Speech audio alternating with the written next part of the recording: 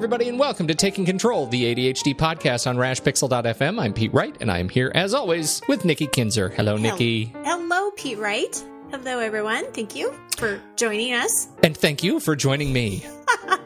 We are talking more about anxiety, ADHD, and the holidays this week. It is a great follow-up to our conversation. I feel like a conversation we just started last week on how to like the holidays again, all about setting boundaries. It was a great conversation. I'm very excited to follow up on this one. Before we do that, head over to TakeControlADHD.com. You can get to know us a little bit better. You can sign up for the mailing list right there on the website and make sure you get an email every time a new episode comes out each week. You can connect with us on Twitter and Facebook at Take Control ADHD, or call us. Leave us a voicemail at 503-664-4ADD. Get your voice and thoughts on this show. All right. Anxiety, ADHD, I feel like I need to take a deep breath. I know, right? There's a race. It's interesting about this show because so for the last couple of weeks, obviously I've been focusing on, how to make these holidays less stressful for people. And then I have a conversation with my friend and we're looking at the calendar to try to figure out when we're going to get together next. And there was just like this panic that set in because I realized that Thanksgiving is, 3 weeks away. Christmas is basically tomorrow. Even though Christmas is after Thanksgiving, it still feels more pressing to me for whatever reason. And, but I still felt that panic. Even after doing all of this preparation and writing about, how to stay calm, I still felt like, I'm behind. Yeah. It is a terrible feeling and it sneaks up on you. Like, I love the way you describe it. Like, you don't feel it until suddenly you do. And then you feel all of it at once. And you look at the calendar, and that's when I felt it. It was like just physically looking at the calendar and the days. It was like, there are not enough of them. Well, and it's made even worse if you're like traveling for the holidays or expecting people to join you. It can be a real mess. It can. So let me ask you before I tell you what my biggest kind of stress factor is. What's yours? What brings you the most anxiety when you think of the holidays? Well, number one is money. Yeah, me too. Money always gives me anxiety. Money gives me anxiety. Like, hey, it's Monday. Well, money's probably on my mind, right? But particularly in the holidays. The second is like relationships and expectations, right? Mm-hmm. It's not only what I fear others are expecting of me. It's what I expect of myself in relationship to others. Can I live up to my own expectations of not just gift giving, but just being a responsible friend or family member? That creates a lot of stress and anxiety for me, doesn't feel good, and it should. It should feel good. So I end up going through great pains to kind of make myself feel good and protected, and as we talked about last week, setting the boundaries that allow me to try to live up to my own expectations around relationships. Right. Well, I agree with you. Definitely money is one of my biggest anxiety triggers. But like you said with the relationship, specifically for me, I think is being a parent, hoping that, I can make this a great Christmas for my children. And I don't mean that by just gifts, but just that I want them to have happy memories. I want them to have traditions that they, can look back on and feel loved. And that you're role modeling, you're a role model for the right sorts of behaviors. Right. Yes, exactly. So yeah, I definitely feel that pressure with my kids. And the other pressure that I've been noticing lately is just trying to make sure that I'm present. Like I just want to get to a point where I can really be present with them because they're growing up so fast. And I know that, I already have a teenager and he's already kind of had that separation with me in the sense that, mom doesn't know anything. Like I know nothing. Well, right. You big dummy. You just don't get it. Where my daughter is still young enough where, mom is still cool and dad is still cool. And come hang out with me. You're cool. Live it up. Yeah. So there's a part of me, this pressure in me that, gosh, I just really want to enjoy this holiday season with both of them. But I just know that she's on the cuff of going that way too, which is all normal. And I know it's part of life and, it's a whole nother probably conversation of letting your children grow up. But that's that pressure of, just, gosh, be in the moment. Don't let my stress and anxiety, get the best of me. Yeah.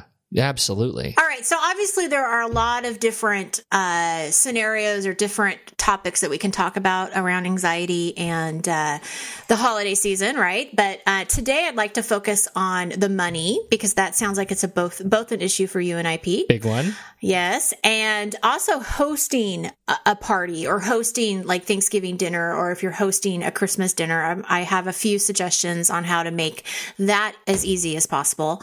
And then in the blog this week and in the month, you're going to see some different subjects too about traveling and how to prepare for a company if they're coming over and that kind of stuff. So there's so much information. It's all dedicated to reducing that stress and anxiety in practical ways during the holiday season. Exactly. Yeah. So let's start with the big one for us, money. Yeah. So one of the things that I did this season, which I've never done in the past, which I'm sure there's probably listeners thinking that that's kind of silly, but after we did the whole money management series in September, I've just been so focused on my budget. And so starting in October, I actually started saving money for the holidays. So I did what you had suggested, Pete. I have like a separate savings account right now that is just for the holidays. And so I've set my budget. Have you set yours? Yes. Good. In fact, we have, and have our same little savings account, and are trickling money into it as we speak. We have not yet started spending from it. No, I haven't either. Yes, which is good. Although I know that time is coming very, very soon. So yes. So my first, I think, tip on this is really just setting the budget, is figuring out, how much money you do have to spend. How many gifts do you need to give? Like, who's on your gift list, and actually writing it down, I think, is really helpful to kind of figure out, okay, who in your immediate family, outside family, how much money is delegated to each person. I mean, really kind of think it through, because I don't know about you, but in the past, if I don't do this, then I overspend. I mean, it's really awful. Yeah. It's awful. Yeah. I've been known for that to happen around my house too. Well, and I think that that's probably part of the issue in the past years where I've felt so guilty, is that I have something in mind, but then I'm not documenting it. I'm not paying attention to it. And, then it just gets thrown out the window. So that would be my suggestion here, is to write it out, set your budget, make a list of people, figure out how much money you want to spend on each person, and then track as you buy. So when you are at a place where you're purchasing items, that once you've purchased something, you can actually track like how much it costs, because hopefully you've got you've made some good deals. And it's a funny thing too, because like this year, the improvement that we made this year was not around budgeting. It was around writing the names of people down and keeping the gift list in a way that we could all access it. Between my wife and I in particular. And that's been a big change for us, because, we may have this sense of how much money we have to spend, and setting a budget is a great stress reliever until it comes time to spend the money on people that you don't know you have to spend on. Right, exactly. There's some sort of responsibility to spend money on people because you haven't planned that part. So really, I think if you really want to address the stress issue, the earlier you can sit down and hit both sides of that process, knowing how much you have to spend and knowing what you're going to spend it on in the same sort of easily connectable place, that goes a long way toward freeing yourself from, I think, that sense of anxiety when it comes time to actually, pay for something. There's no surprises at that point. So that's great. Now I know with gift giving, one of the things that stresses people out are the crowds. Like, and it does me, man. I used to love the crowds. I used to love Christmas shopping, but now I don't. I don't like all the people, and it's just, it stresses me out. The traffic stresses me out. There's no Christmas spirit in that anymore. Like I think maybe it's where I live. When I grew up in a place that had a quaint walking downtown. It was so easy to go Christmas shopping because there were people serving cider on the corner, and it was just, you walked from store to store. Like, so now it's like you sit in traffic for an hour. It's an ungodly mess just getting on and off the highway. There's no, so much of it I think is my frustration is accessibility. Well, and parking, trying to find a parking spot, and then getting honked at because you took somebody's parking spot, which you didn't even know you took. It can be stressful. So my suggestion on avoiding the crowds, which isn't going to be any surprise to anybody, is either shopping online, which we did a podcast show, which I, put in the show notes on how to stay focused when shopping online, because that had some good tips on there. But Absolutely. That would be definitely something to do. And the other thing I think is just shopping early in the morning, because most people don't do that. And so if you think about it, the stores are open, really early in the morning and late at night. So if you're getting ready for work, if you want to take maybe an hour, get up earlier, an hour earlier, go to the mall an hour before you have to go to work, you're probably going to have less crowds, So something to think about is to shop during those non-peak times. The evening though, I don't know. I've been to the mall before in the evening and it's pretty packed. It seems like the early morning is the best bet. But, I think so. I just read an article the other day. It says online holiday sales to hit a record 83 billion, mobile to drive the majority of visits to shopping online for the first time this year. Wow. So I think that's what we're seeing is, it may be we start to see a shift, a sad shift if you're a local brick and mortar vendor, and the crowds may sate a little bit as more and more people are shopping online or shopping while they're sitting in traffic. Unfortunately, I'm sure some will do that, but this shopping online is a easy way to keep your budget in hand and make sure everything, by and large, gets where it needs to be on time. Exactly. Yeah. So that would be our first recommendation, right? Yeah. Now in the blog, I think it's going to come up this week or next week, but definitely look at this, or look for it. It's creative gift ideas that aren't going to break your bank. And so I've got some different ideas there that, you can look at that aren't necessarily things that you have to buy. So, some good things there. So be on the lookout for that. And when are we gonna share? Are we gonna be enabled to share our most creative gift ideas sometime before the holidays, or are we not gonna be able to do that because people may be listening that we're being creative for? You know what I'm saying? Oh, I see what you're saying. You lost me for a second. Well, because next week you're going to be talking about some different gift ideas. I am. Like tech stuff. Right? I am. I'm kind of excited about that. Can people listen to that know us? I won't tie that to any particular names. person. Okay. Yeah. All right. So hosting the party, that can be stressful if you're hosting dinner. Right? Either for Thanksgiving or Christmas. So doing some planning ahead of time is going to be your best stress releaser. So don't wait until the last minute. And I know all the ADDers are out there like, yeah, that's fine. Yeah, right. Thanks for sharing that tip. But it really is one of those things that if you want to have less stress, that is one of the things that you got to do is you got to do a little bit of planning. I hate to say it. Use the holiday checklist that we have on our website in the downloads. That actually starts 2 weeks before Christmas. It's not going to help you for Thanksgiving, but it will definitely help you for Christmas.